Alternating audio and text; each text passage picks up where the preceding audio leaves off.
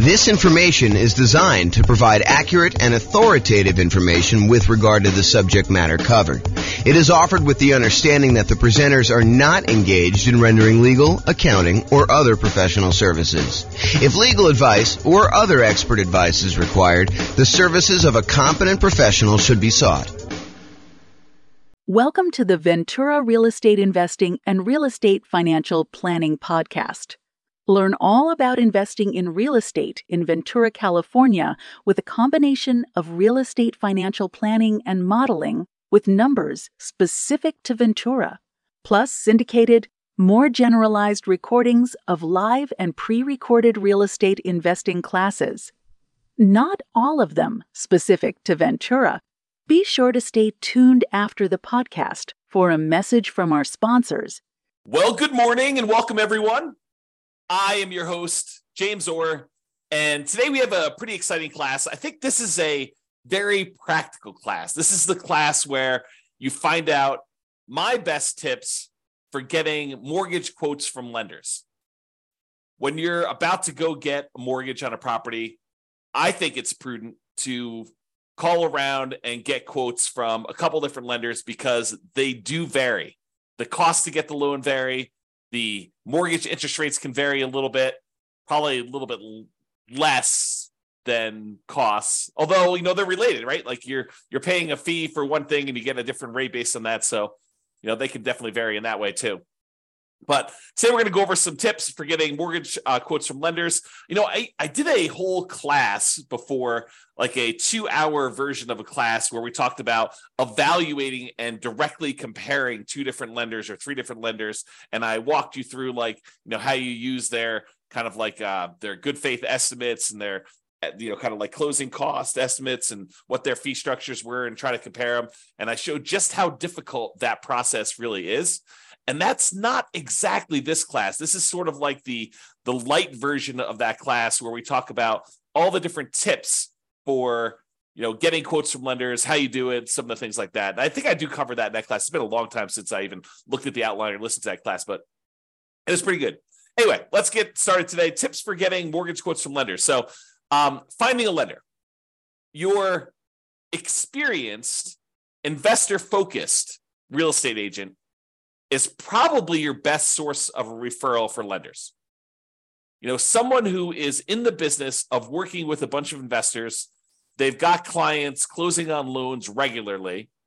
They probably know, maybe not the best, right? Because they may not have experienced the best, but they probably have some pretty good lenders in their queue of lenders that their clients, their investor clients have used and have had good experiences with. And especially when you have some clients that are, they're like the type that will call 34 different lenders to get all the different quotes. And they'll say, okay, I've narrowed it down to these 3. They're all really similar. I think I like this guy best. That is the type of client that can help a real estate agent sort through a very large list to do that. And then, of course, the agent has the benefit of saying, hey, look, I can't say that this is obviously the best lender, but this is a good lender that my clients have had good experiences with, and not saying that you won't have, the unusual, weird experience with them, but overall, I think they've been really good. Okay. So I think getting a referral from your real estate agent, a experienced investor-focused real estate agent, is probably your best source.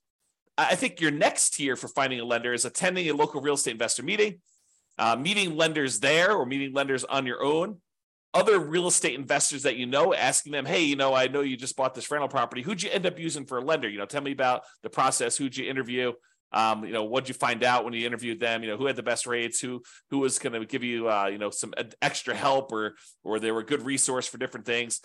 They all can be good sources of referrals for you to find great lenders. You can also call, multiple banks and or mortgage brokers, cold call them. A lot of them are advertising, but I think you will find that real estate agents and kind of other local investors are going to be your best source there.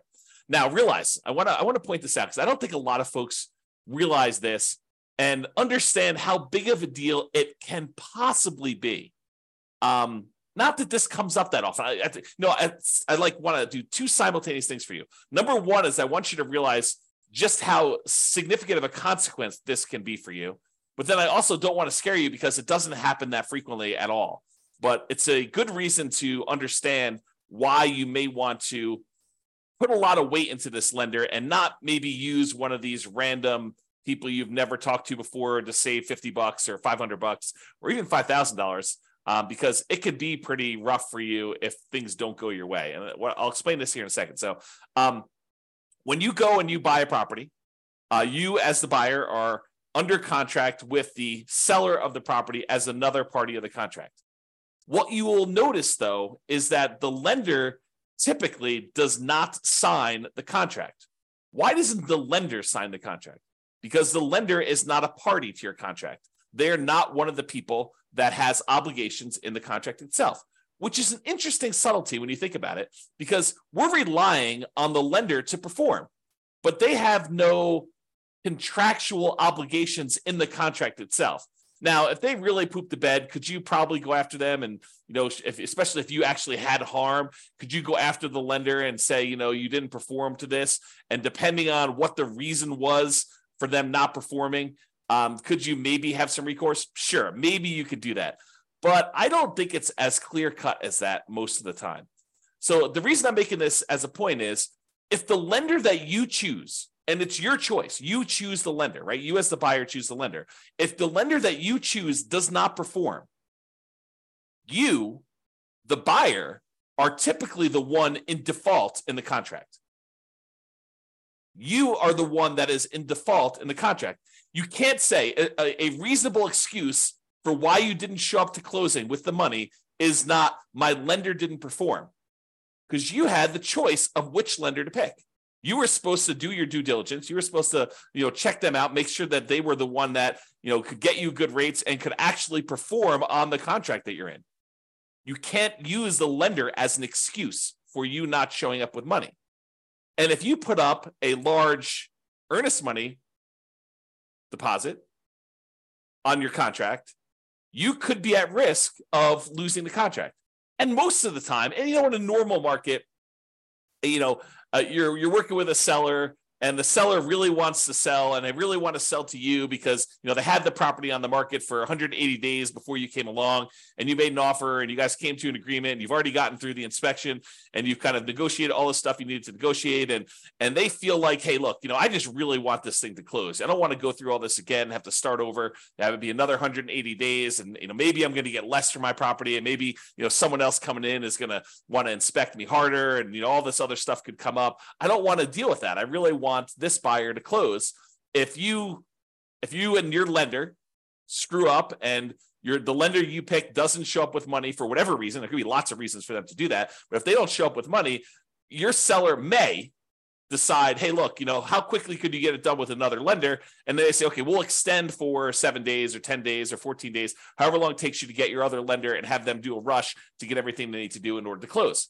However, the seller is not required to do that. Seller is not required to do that.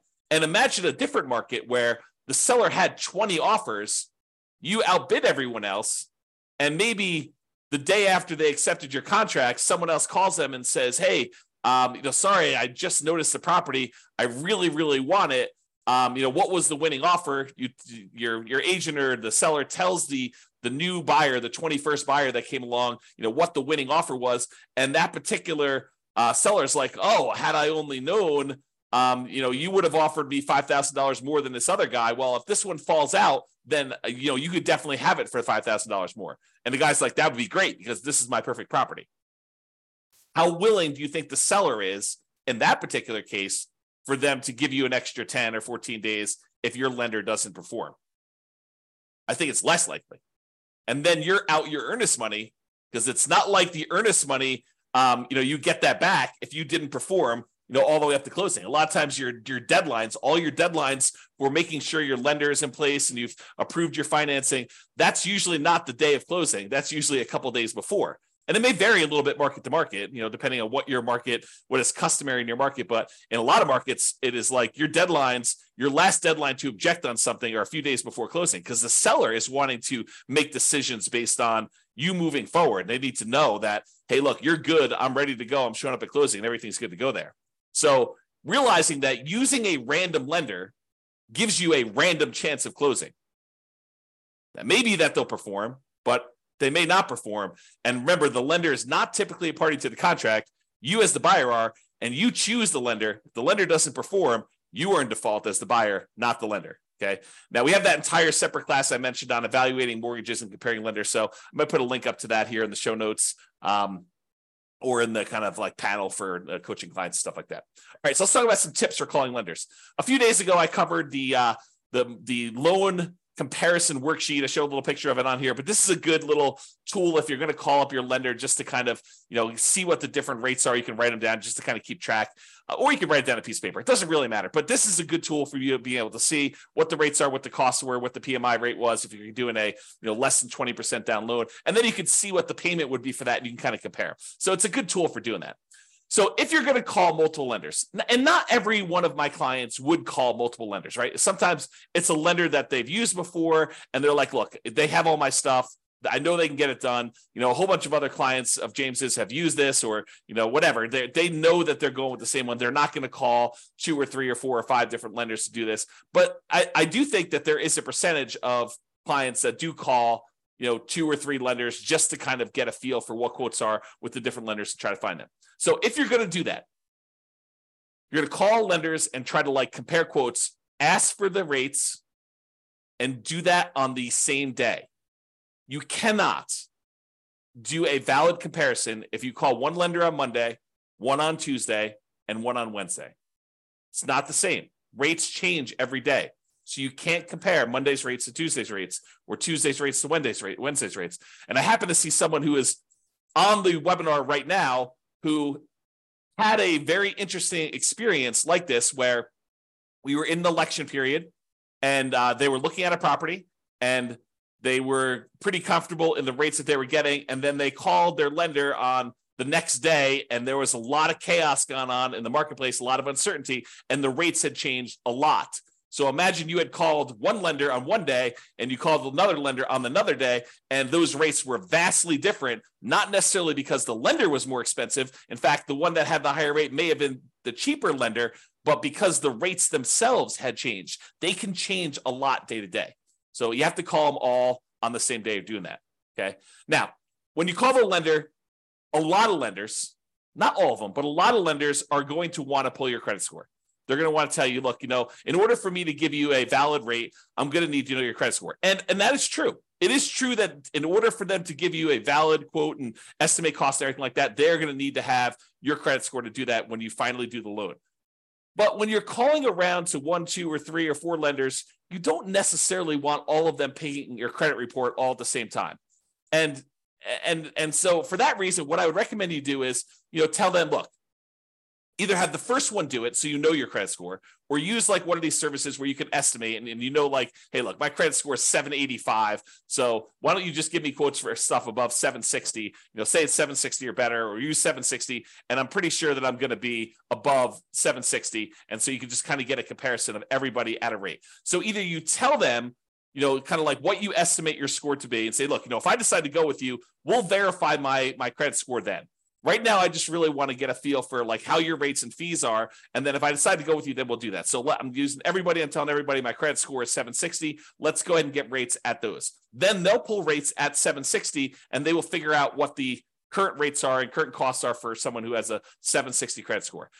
In general, I only let the lender who is going to actually do my loan pull my credit, partially because I lock my credit down. And I don't want to have it open at this period of time either. Okay. So only the one that you choose. If you don't know your credit score, have your first one pull your credit if you want to do it that way. And then maybe you have it pinged twice, which isn't going to be that big of a deal. The credit reporting companies, they understand when you're shopping for things, sometimes you'll have more than one soft pull on your credit for that. Okay. So tell the others that you're calling when you're doing the comparison what your score is. And if you decide to use them, you'll have it pulled then. Then ask questions that are important to you. And I'll give you some ideas of questions on the next couple slides of things that you may want to ask. Now, I want to warn you. You really don't want to go and interrogate your lender. You don't want to go and say, tie him to a chair, put the little bag over their head and waterboard them and say, answer these questions, answer all of them right now.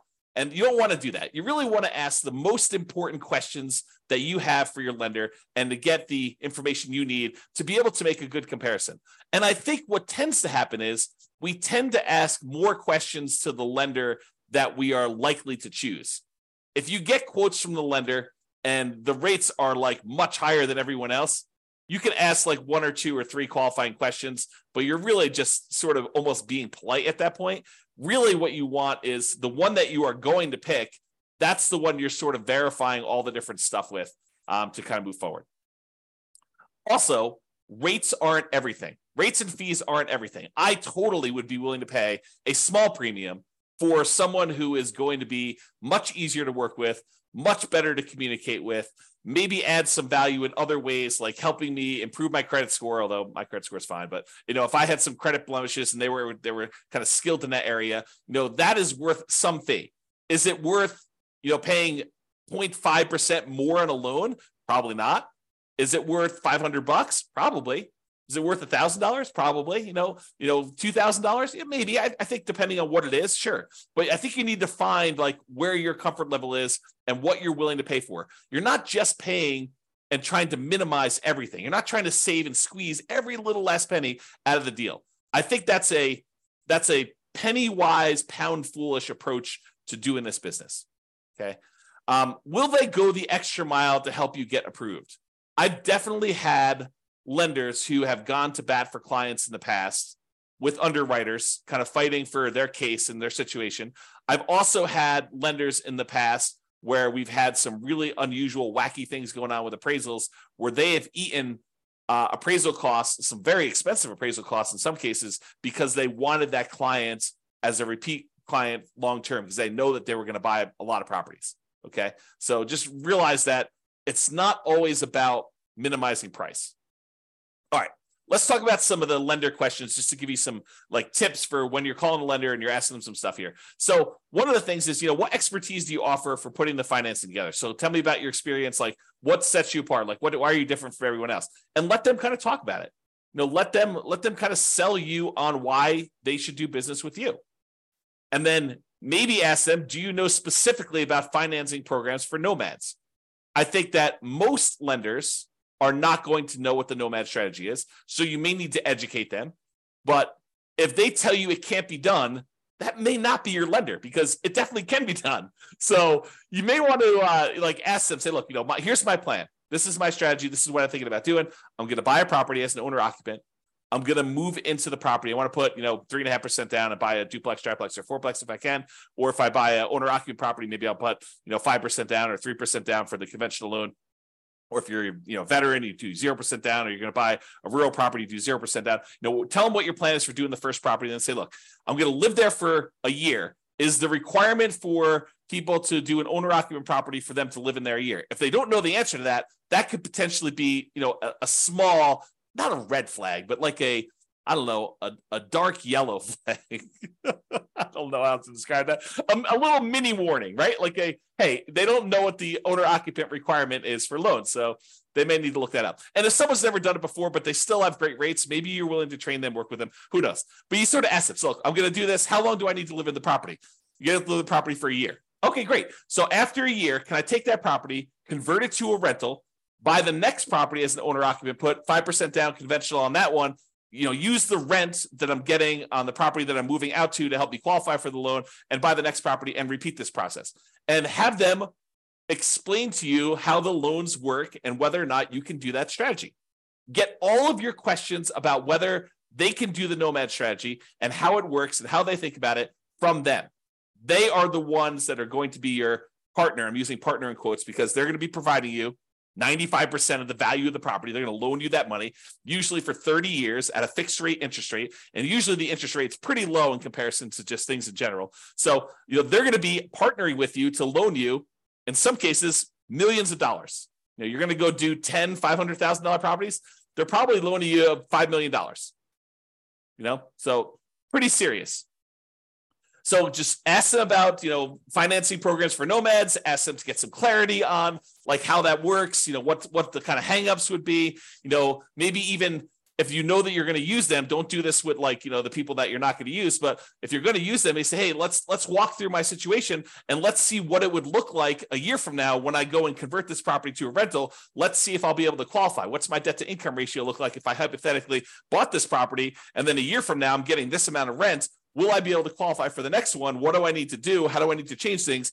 That's what I'm talking about adding more value than just price, right? Am I willing to pay $500 for someone who's going to help me plan out my whole strategy and make sure that I can do it and be on my side and help me optimize and say, look, we're going to need to improve your credit score over the next year. You can do this one fine, but we really want to improve that. Here are the things we need to do. And this is what we need to do for the next loan. And, if you can't get this much in rent for this property, we're going to run into some problems. So they'll help you with stuff like that. And then ask them, what are the current rates for owner occupant loans? If you're going to do a nomad or house hacking strategy or something like that. If you're not going to do owner occupant, house hacking, nomad type strategy as an investor, ask them for investor loan rates. What is the rate for 20% down? What's the par rate? No points. And what is it for, someone with a 720 credit score, 725 credit score, 760 credit score? Okay. What's the difference between 20% down and 25% down today? Get ideas from that. Okay. What are the current rates? And then how many loans can I get as an investor in my own name? And then if you are married and you're thinking about doing more than 10 or whatever the current loan limit is, ask them about loan planning for me and my spouse doing different ones. What if I do one and my spouse does one, then I do one and my spouse does one? And, do we have to have separate tax returns? And, it's not unreasonable if they don't know the answer to say, can you check with the underwriter that you guys use and get back to me? I don't think that's unreasonable at all. You're not doing that for a lender you're not going to use. You're not going to do this as your first pass, but when you start digging deep and you're talking to a lender, asking those questions, I think, become important.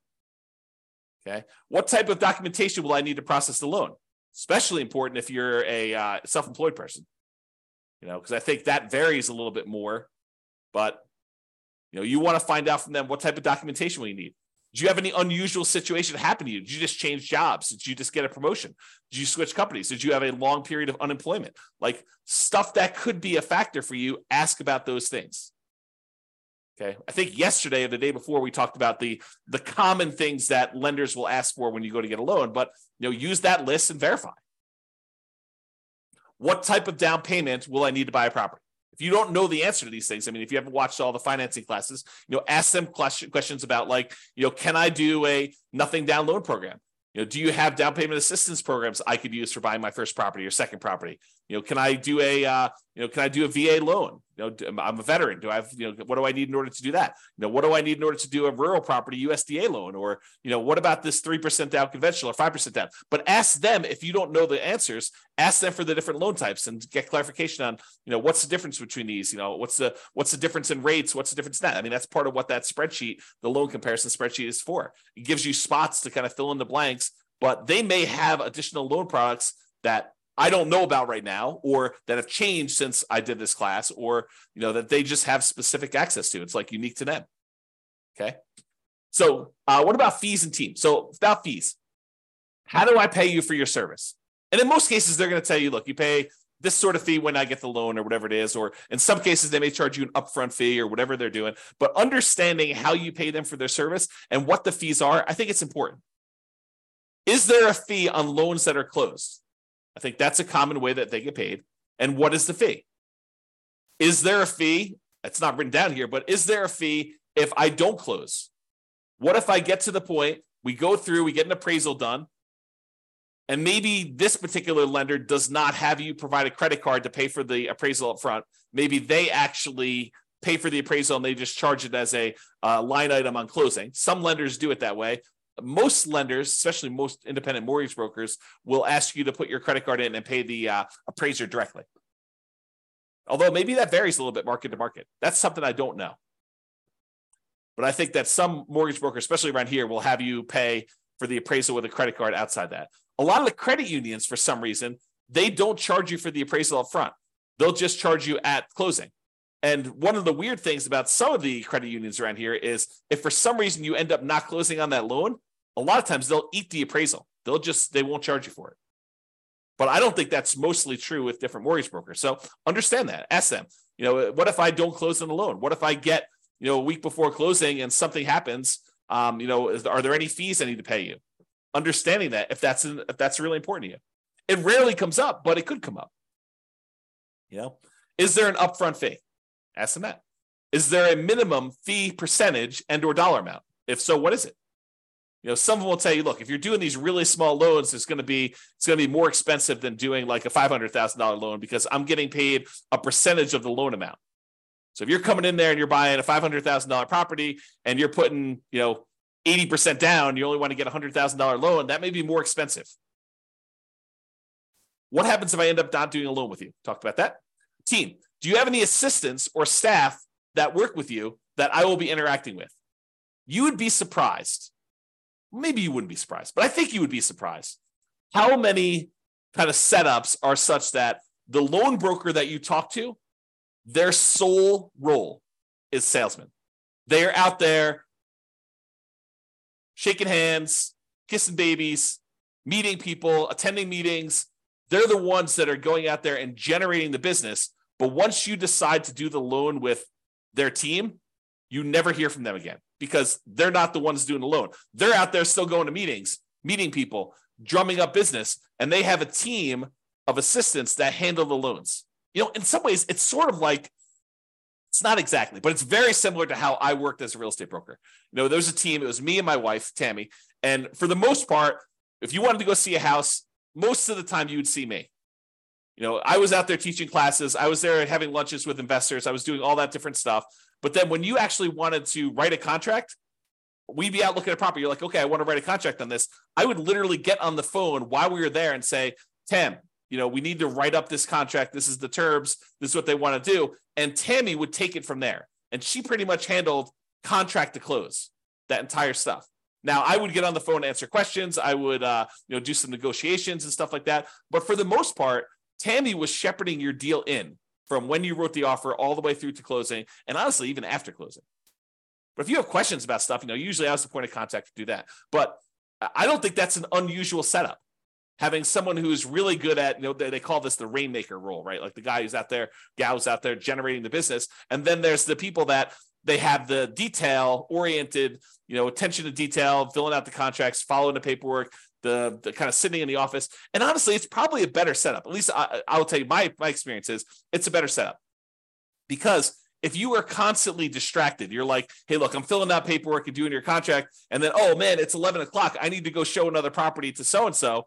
You get like out of your groove and then you got to come back to it later. And you're like, where was I? Oh yeah. Oh, I was doing this. And then things can happen. Right? Like you get distracted, you like go to a meeting. I'm sure this is true of like other people in other jobs where you're doing like your core competency type work. And then you have a meeting in the afternoon and then your whole day is blown because you like can't really go deep into the work you need to do because you have a meeting in an hour and then the meeting lasts, an hour and a half. And then at the end of that, you're like, oh man, I had all this meeting stuff. I don't really have enough time to go deep into the work. And so you're distracted and you're hard to do the stuff that you really need to do. But because you can't switch back and forth easily, I guess is the way to describe it. So you want to know, who am I going to be dealing with? And so in some ways, you want to know if you're going to deal well with them, not necessarily the sales guy. The sales guy could be awesome. It could be like super friendly, friendly with everybody, the kind of like backslapper, really happy, all friendly, be around. And then the person you're working with could be like total meanie who just is like, like not very friendly at all and not very good at answering questions. But I don't know. Not saying that Tammy's that, but that's I've seen stuff like that before. All right. What would I be dealing with you on directly? And what would I be dealing with them on? Just kind of getting some clarity on that. All right. References. So what percentage of your business is from new clients? What percentage is from repeat business? I will tell you this changes over the course of a career. When you're brand new, everything's new. All of it's new business. Hardly any of it is repeat. But you get to a certain point, especially if you stop doing business generation things, that the majority of it is from repeat business. Or it should be. If it's not, that's a warning sign, right? What percentage is referred from existing clients? This was a major point for me. Like we had a lot of existing clients referring people. And if they're not getting referrals, that's probably a sign that the quality of their business may not be what they think it is, right? Because you should get referrals in this type of business. Now, if that's like, if someone tells you, I don't get very many referrals or something like that, it could mean that they're new, which is definitely a possibility. And in a business like this, sometimes people cluster together. Sometimes their clientele is relatively young, new people, and there's not a lot of them necessarily buying houses, as an example. Or maybe it's really, really old people and they're not buying houses. Or, so it's like, you got to understand a little bit more. You can't just use this as a number and make a decision based on this, but it's something to think about.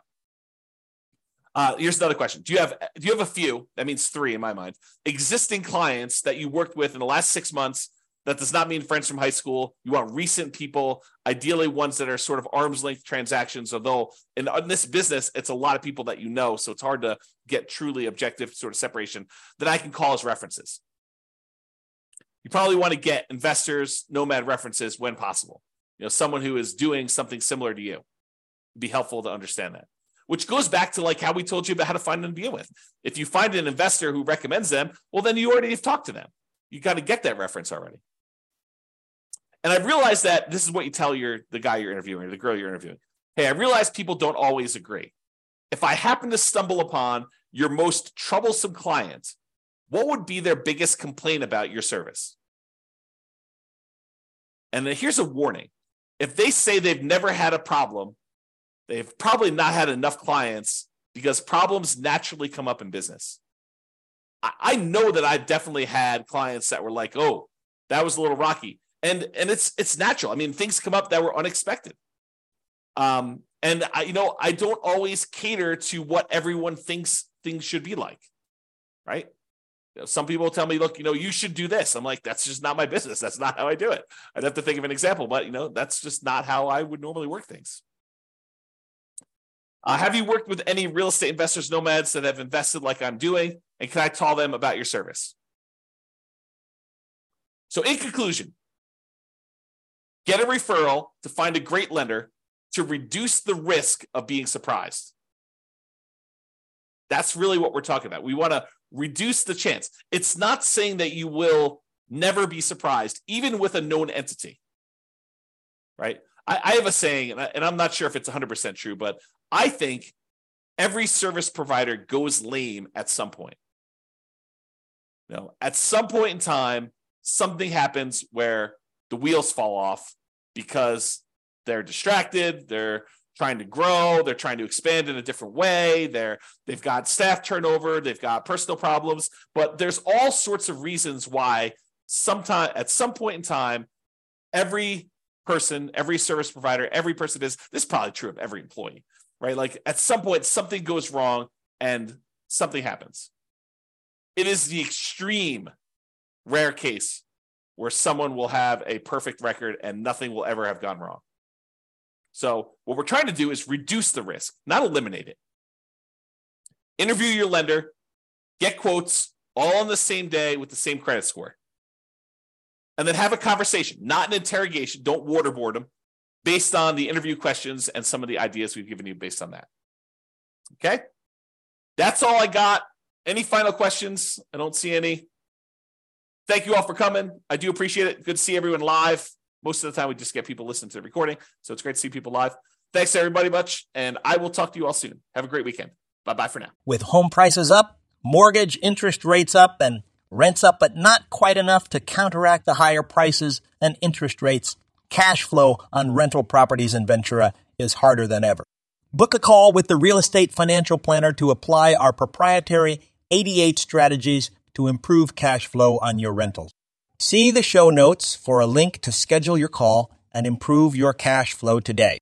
If you're a real estate agent, lender, or professional in Ventura that wants to help our real estate investor listeners, consider reaching out to learn about collaboration opportunities with this podcast. We'd love to add more value to our listeners by having you assist our investors buy, sell, and finance their real estate investments.